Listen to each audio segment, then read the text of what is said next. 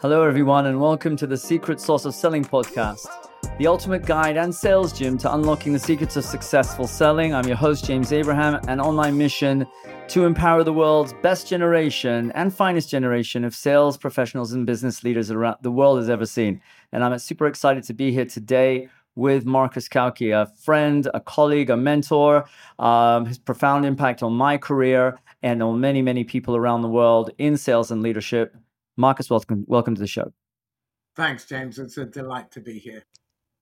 And it's just we were talking about the topic today, and you mentioned some interesting insights with what you're really passionate about these days, and compromising values. So salespeople that are compromising values, or don't want to compromise values. Tell us more about the topic of what we're talking about. Well, the people who normally come to me for help are principal sellers, and they've already been successful, and they've been through the traditional trainings, and they've worked hard, and they're committed. But what was working isn't working. The context has changed. And over the years, what I've realized is that it's really not about the technique. It's about turning up and being a decent human being. If you're a decent human being, you don't need technique because your attention is focused on the other human being. I do teach the Jimmy Carr rule, which I won't teach today because it's quite rude. But if you meet three people who you would rather not be or spend time with in a row by 12 o'clock, chances are that's you. And what tends to happen is as the pressure builds, as we start to fail more, we work harder, and that frustration builds. And so what tends to happen is one or other of our fundamental human needs, things like significance, certainty, connection, variety, those sorts of things, do not get met. And when two or more of them are not met, then human beings will override their values. So most of my work is helping people create the conditions within the constraints that are outside of their control to make better choices. And the net result of that is that they can be calm and they can be relaxed in front of the customer and not be trying to push their agenda or be coercive or manipulative. It's all about the customer, their outcome, because that's what they pay you for. They don't care about your product or service. No one has ever bought coaching from me or training from you or software from you. Okay, no one buys that stuff. They pay for outcomes, which they rent for as long as they are fit for purpose. Even if they love them, if they're no longer fit for purpose, they drop them and replace them. And our job is to stay current, which means we have to pay attention. And that's sadly lacking in most salespeople because we're always in the short term, in a hurry, moving on. So, there are so many questions and reverses I'd like to throw out there based on what you just said. But I mean, if I can share an observation, and recently, just because there's just so much, I'd say, pressure on sellers and just pressure on individuals, an ever-changing market. I'm not going through all those cliches and all, but definitely the economy and AI has put everyone under pressure. It's taken me I'm turning 50 this year, and only this year did I find what I call my inner peace in selling. And that inner peace is something that is difficult to describe, but you've got it when you're not worried about what the bank looks like. You don't even think about what's happening in the bank, because what's important is doing business for the right reasons with the right people. And so I think my question to you is, what and it's a little tough for maybe some of the listeners and the viewers, even for us. What makes people, sales professionals, managers, business owners, entrepreneurs, what makes them forget that there's someone in front of them and focus only on their outcome and not the outcome of It's a good their question. customer? I believe it comes down to the one thing, which is uncertainty. The brain's default setting, whenever it comes across something that is uncertain, is to go to the worst case scenario. So we have a tendency to catastrophize. And then what happens is we build our perceived risk. And everyone has a threshold. And Below that threshold, they're willing to take that risk. Above that threshold, they're not. And our job as sellers is to understand the only thing that we have any control over in terms of the buyer's mind is how much uncertainty we can remove and how much certainty we can deliver to them, because the formula for perceived risk is vulnerability times uncertainty equals perceived risk. Vulnerability means I know it's going to hurt. I just don't know from where, for how long, or how much. Now, the perceived risk, because I'm uncertain, is right off the top of the scale. Now, if I come along as a seller and I help them create a clear pathway between where they are and where they want to be, and give them a sense of certainty that what they want to accomplish is possible, not only possible, but certain if they build and follow the plan, then all of a sudden it releases people, it frees them up. I've been doing a bunch of case studies the last couple of weeks for people stretching back 16 years. And without exception, every single one of them is calm in the face of the recession. And they're kind of looking forward to it because it represents a challenge. And they understand that working within those constraints makes them more creative. They don't see it as a downside. They recognize because they're asking the right questions. So the first question you have to ask yourself is there a better way? And is it necessary? Because 9 times out of 10, most of the things that you do, and we look at the sales function and marketing function, we have most of the behaviors and motions that we exercise have failure rates north of 90%, 97%, 99%, and that is considered best practice. Let me tell you, any other department, finance, health and safety, HR, that had a failure rate in that to that degree would instantly be fired and probably be jailed. Okay, the behavior and the belief systems that support the current setup in sales, marketing, leadership, management, and investment is utterly broken and utterly corrupt. Now, given that fact and those constraints, you have to work within them. So, what do we do? So, I'll let you talk for a second. Well, you mentioned the keyword I heard throughout that insight was belief. And I'm thinking, asking myself, is it that sellers struggle to reach their inner peace and be a human being on a call or on a process because they don't believe they're buyers, or is it because their buyers don't believe, or do the buyer? It's where they believe the control rests. If you believe that you have control over how to respond and you have the right to walk away, you have the right to charge what you are worth, you have the right to pick and choose who you work with, then you find your inner peace because your locus of control is internal. When you, if your locus of control is external and you worry about what other people think, so that significance driver is an ego thing. It's a drama triangle trap. If you worry about the outcome, as in, are you going to get your selfish self-interest met first, or are you willing to suppress that for the time being and have self-orientation, but put in front of that and above it your credibility, i.e. being able to do what you say you can, reliability, damn well doing it, and intimacy. And this is the really hard part, because most salespeople represent a threat to the buyer, because everything that we do in sales, in traditional selling, and by traditional selling, I mean traditional management, okay, everything that we do is designed accidentally and inadvertently to switch off the clever bit of our sellers' brains, the prefrontal cortex, because when you put them under stress, that switches off and the lower brain functions kick in to survive.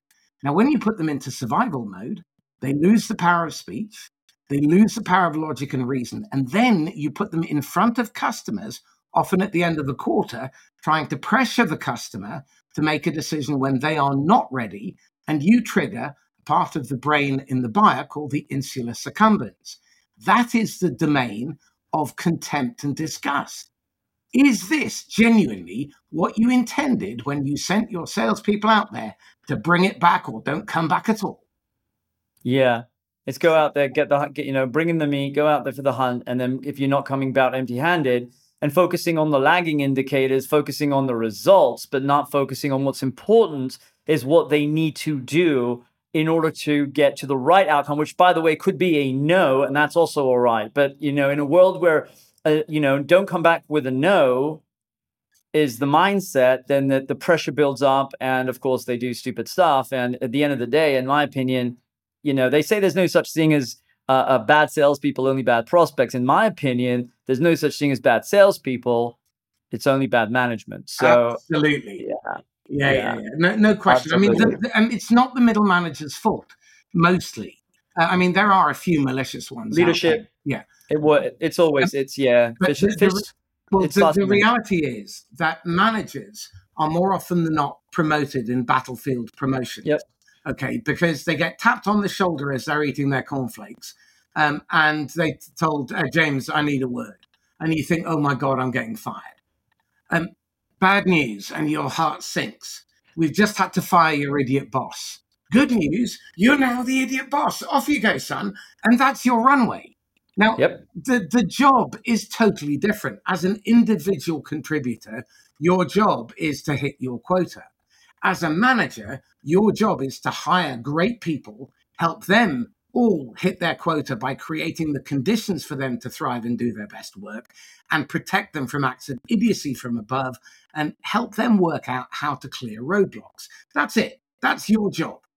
Everything else is masturbatory. It's completely and utterly irrelevant, and it's a distraction. If you are doing all those things, the reporting takes care of itself. You can delegate.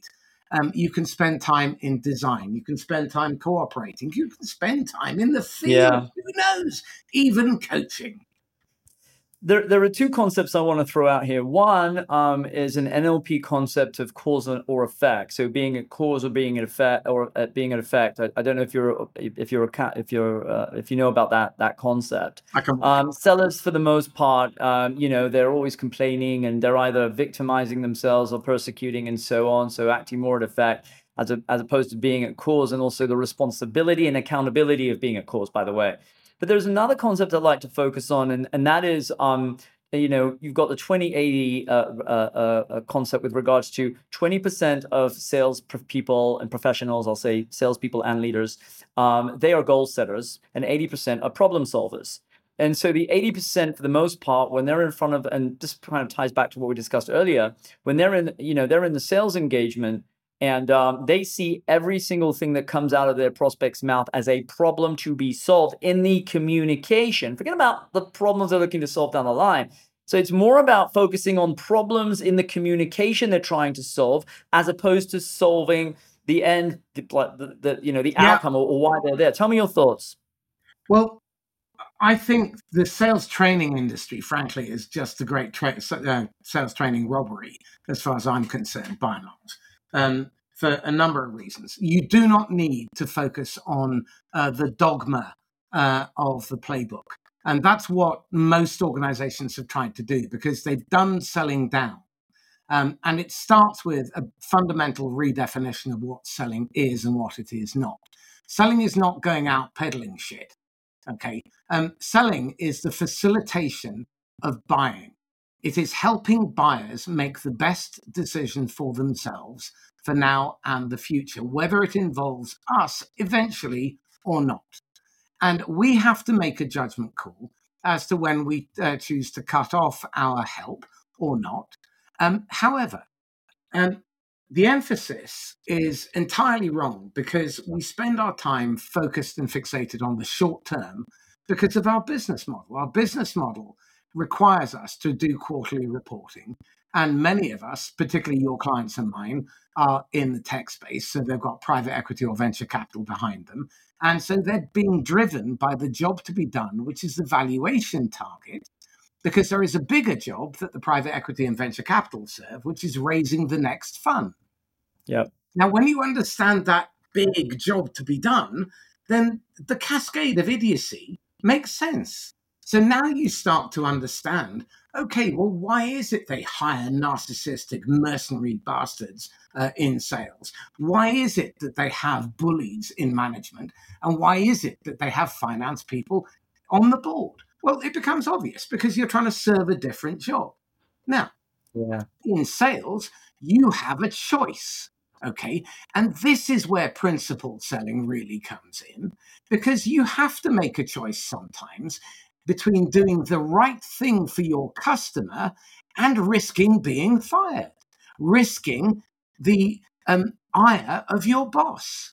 Okay. But doing the right thing is never the wrong thing. And values are not things that you can compromise if they are truly values. But like I said, if the context changes and your fundamental human needs aren't met, then the temptation will be there. So what I teach people to do is work with that pressure and walk the tightrope so that you can do all three. You can achieve your goals without ever compromising what the buyer needs, and keep your bosses and your peers happy so you fit in. And then you can decide, do I stay or do I headhunt my next boss? I love it. I love it. So let's, you know what? Let's give the listeners, give the viewers, and maybe also give ourselves some of your thoughts on how someone, because most sellers, they don't really have, I mean, we talk about values, not compromising them and just, making sure that there are our Northern Star. But for the most part, most sellers that I meet, if I were to ask them, what are your values? For the most part, none of them will know what I'm talking about. In best case scenario, maybe one or two will say integrity or, qualification or I don't know what. So according to Marcus Cauchi, how does one recognize what their values are and how does one solidify those to be the benchmark of what they do? Right. You recognize your values because your gut tells you this feels wrong. If you're procrastinating, that is a choice, it's a decision, and it tells you would rather be looking at kitten videos than calling strangers and being shouted at. But that comes down to expectation and other values. I genuinely believe that we should be utterly transparent and honest at all times. Not just because it's right, but for the practical reason that you don't have to bloody remember anything. And whilst people can forgive you if they catch you in a lie or an omission, they will never forget it. And that will always be the fly in the ointment. I believe that you are a person who is known by the promises you keep. So be a person of your word. Do not make promises you don't intend to keep. And if for any reason there is any possibility you are not going to be able to keep them, don't make an excuse, fess up, and make sure you come with a solution. And if you can't, admit it and make restitution. Do right by when you've done wrong. Turn up with the right intent to serve and to help. There's nothing wrong with service. It's not servitude. Service is what we do as social primates. We love there's nothing more satisfying for me anyway, than when one of my clients comes back and tells me when they have had a victory. I don't care whether I was involved. I love the fact that they get the credit for it. That's a delight. When my kids are successful, my daughter got 50 out of 50 in her test of her driving test theory yesterday. I was ecstatic for her.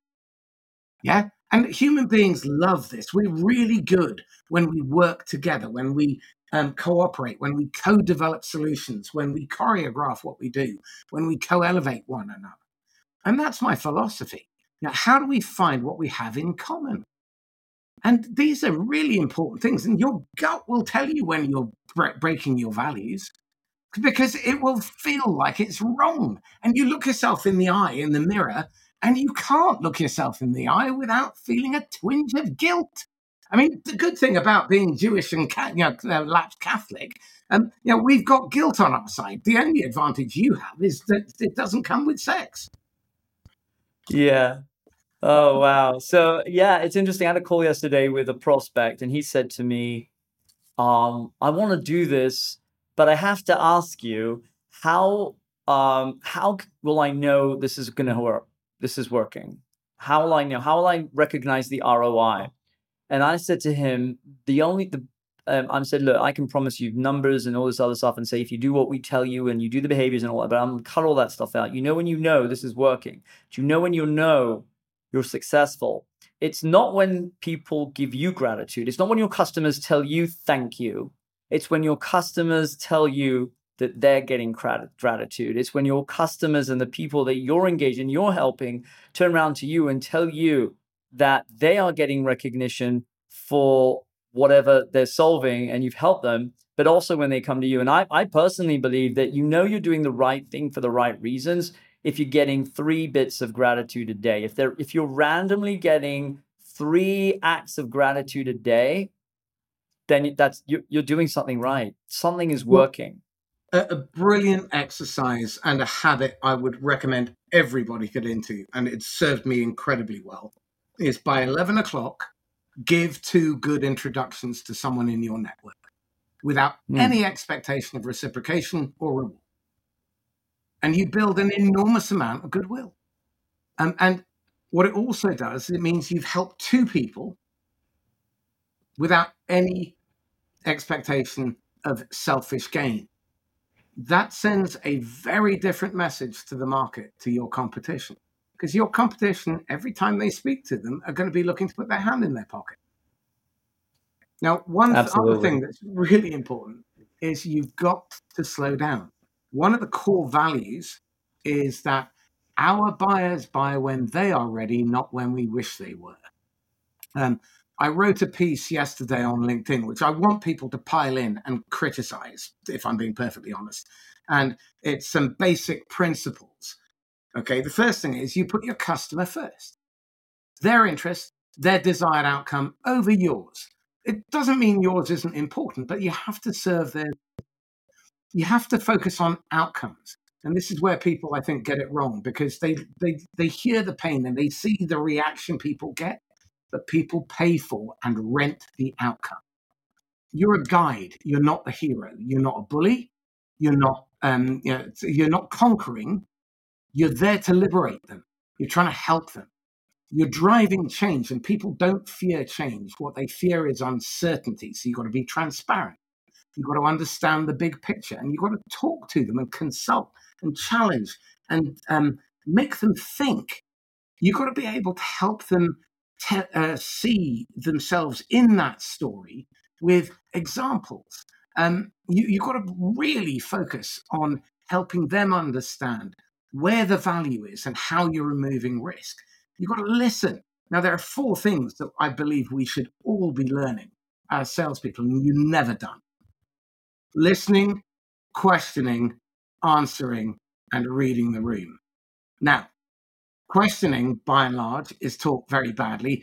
Don't ask closed questions because you might get a no. Awful bit of advice. Ask open questions, but then they ask surface, boring ones, and it goes nowhere, and they're non-directional, which is why we do like closed questions. Then we're taught never answer a question. Answer a question with a question. Okay, so you're answering questions and you sound evasive. You trigger things in the buyer's brain, which neuroscience tells us is a bad thing. Um, and the answers, I mean, you are never going to be asked an original question. You're never going to be asked for an original piece of information. You are never going to get an original objection. So every one of these things can be planned for and prepared. And so my fundamental belief is that buyers deserve the most well prepared, the most well rehearsed, and the most thought provoking salespeople. Now, name me a manager who doesn't want one of them too. Okay, so now we've found common ground. That's the unifying principle. So, how do you become one of them? The best prepared, the best researched, the best rehearsed, and the most provocative. I love it. That's Marcus Cauchi for you, ladies and gentlemen. There it is. Excellent. Marcus, so what is your secret source of selling? I wish I could do this. Stafu, shut up, listen, talk less, and really be present. When you turn up, have done your research. So you can come up with a really powerful hypothesis, even if it's wrong, because it's a stimulation for conversation. Your job on that first meeting is to present that you are a safe pair of hands, that you represent zero threat. No amygdala hijack on your side or their side, because the moment your amygdala gets triggered, you end up going into freeze, flight, or fight. That cannot Yeah. possibly serve you well. And when you trigger their amygdala, because you're self-serving, pushy, coercive, manipulative, in too much of a rush, or you're not answering their questions, or you're giving them reason to doubt you, you trigger their amygdala and they go into freeze, flight, or fight, or flocking, which is where they go and talk to their friends behind your back, and they're not necessarily saying good things. Yeah, for sure.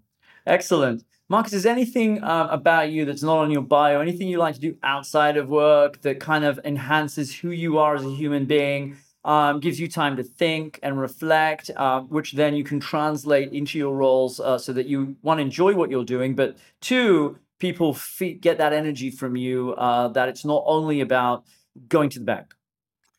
It's almost nothing to do with going to the bank. In all honesty, I don't really care about the money. It's a byproduct. It's a symptom, just like the clothes is. The money comes if I do the right behaviors and I come with the right intent. Um, I really love going for walks now. In the last 6 months, I've lost 25 kilos, 26 kilos, something like that. And I feel incredibly different.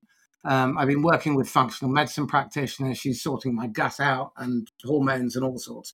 And that's given me a very different energy level. So now we go walking in the woods, and I love that. That gives me time to reflect. The big problem is that it also triggers a lot of ideas. That then means I have to make notes. So now that I've got the GPT app, I can just pop the idea in and then carry on walking, which means that it just sort of works in the background. But I really love a good film and just getting lost in a good story. And I'll tell you, one of the most engaging and fascinating exercises has been pulling together an ecosystem of about 100 of the top go to market RevOps people that I know. Um, and we've started working together on customers' problems. So they bring us the shittiest, gnarliest, most difficult, impossible to fix, wicked problems. And we just spend 2 hours trying to understand it.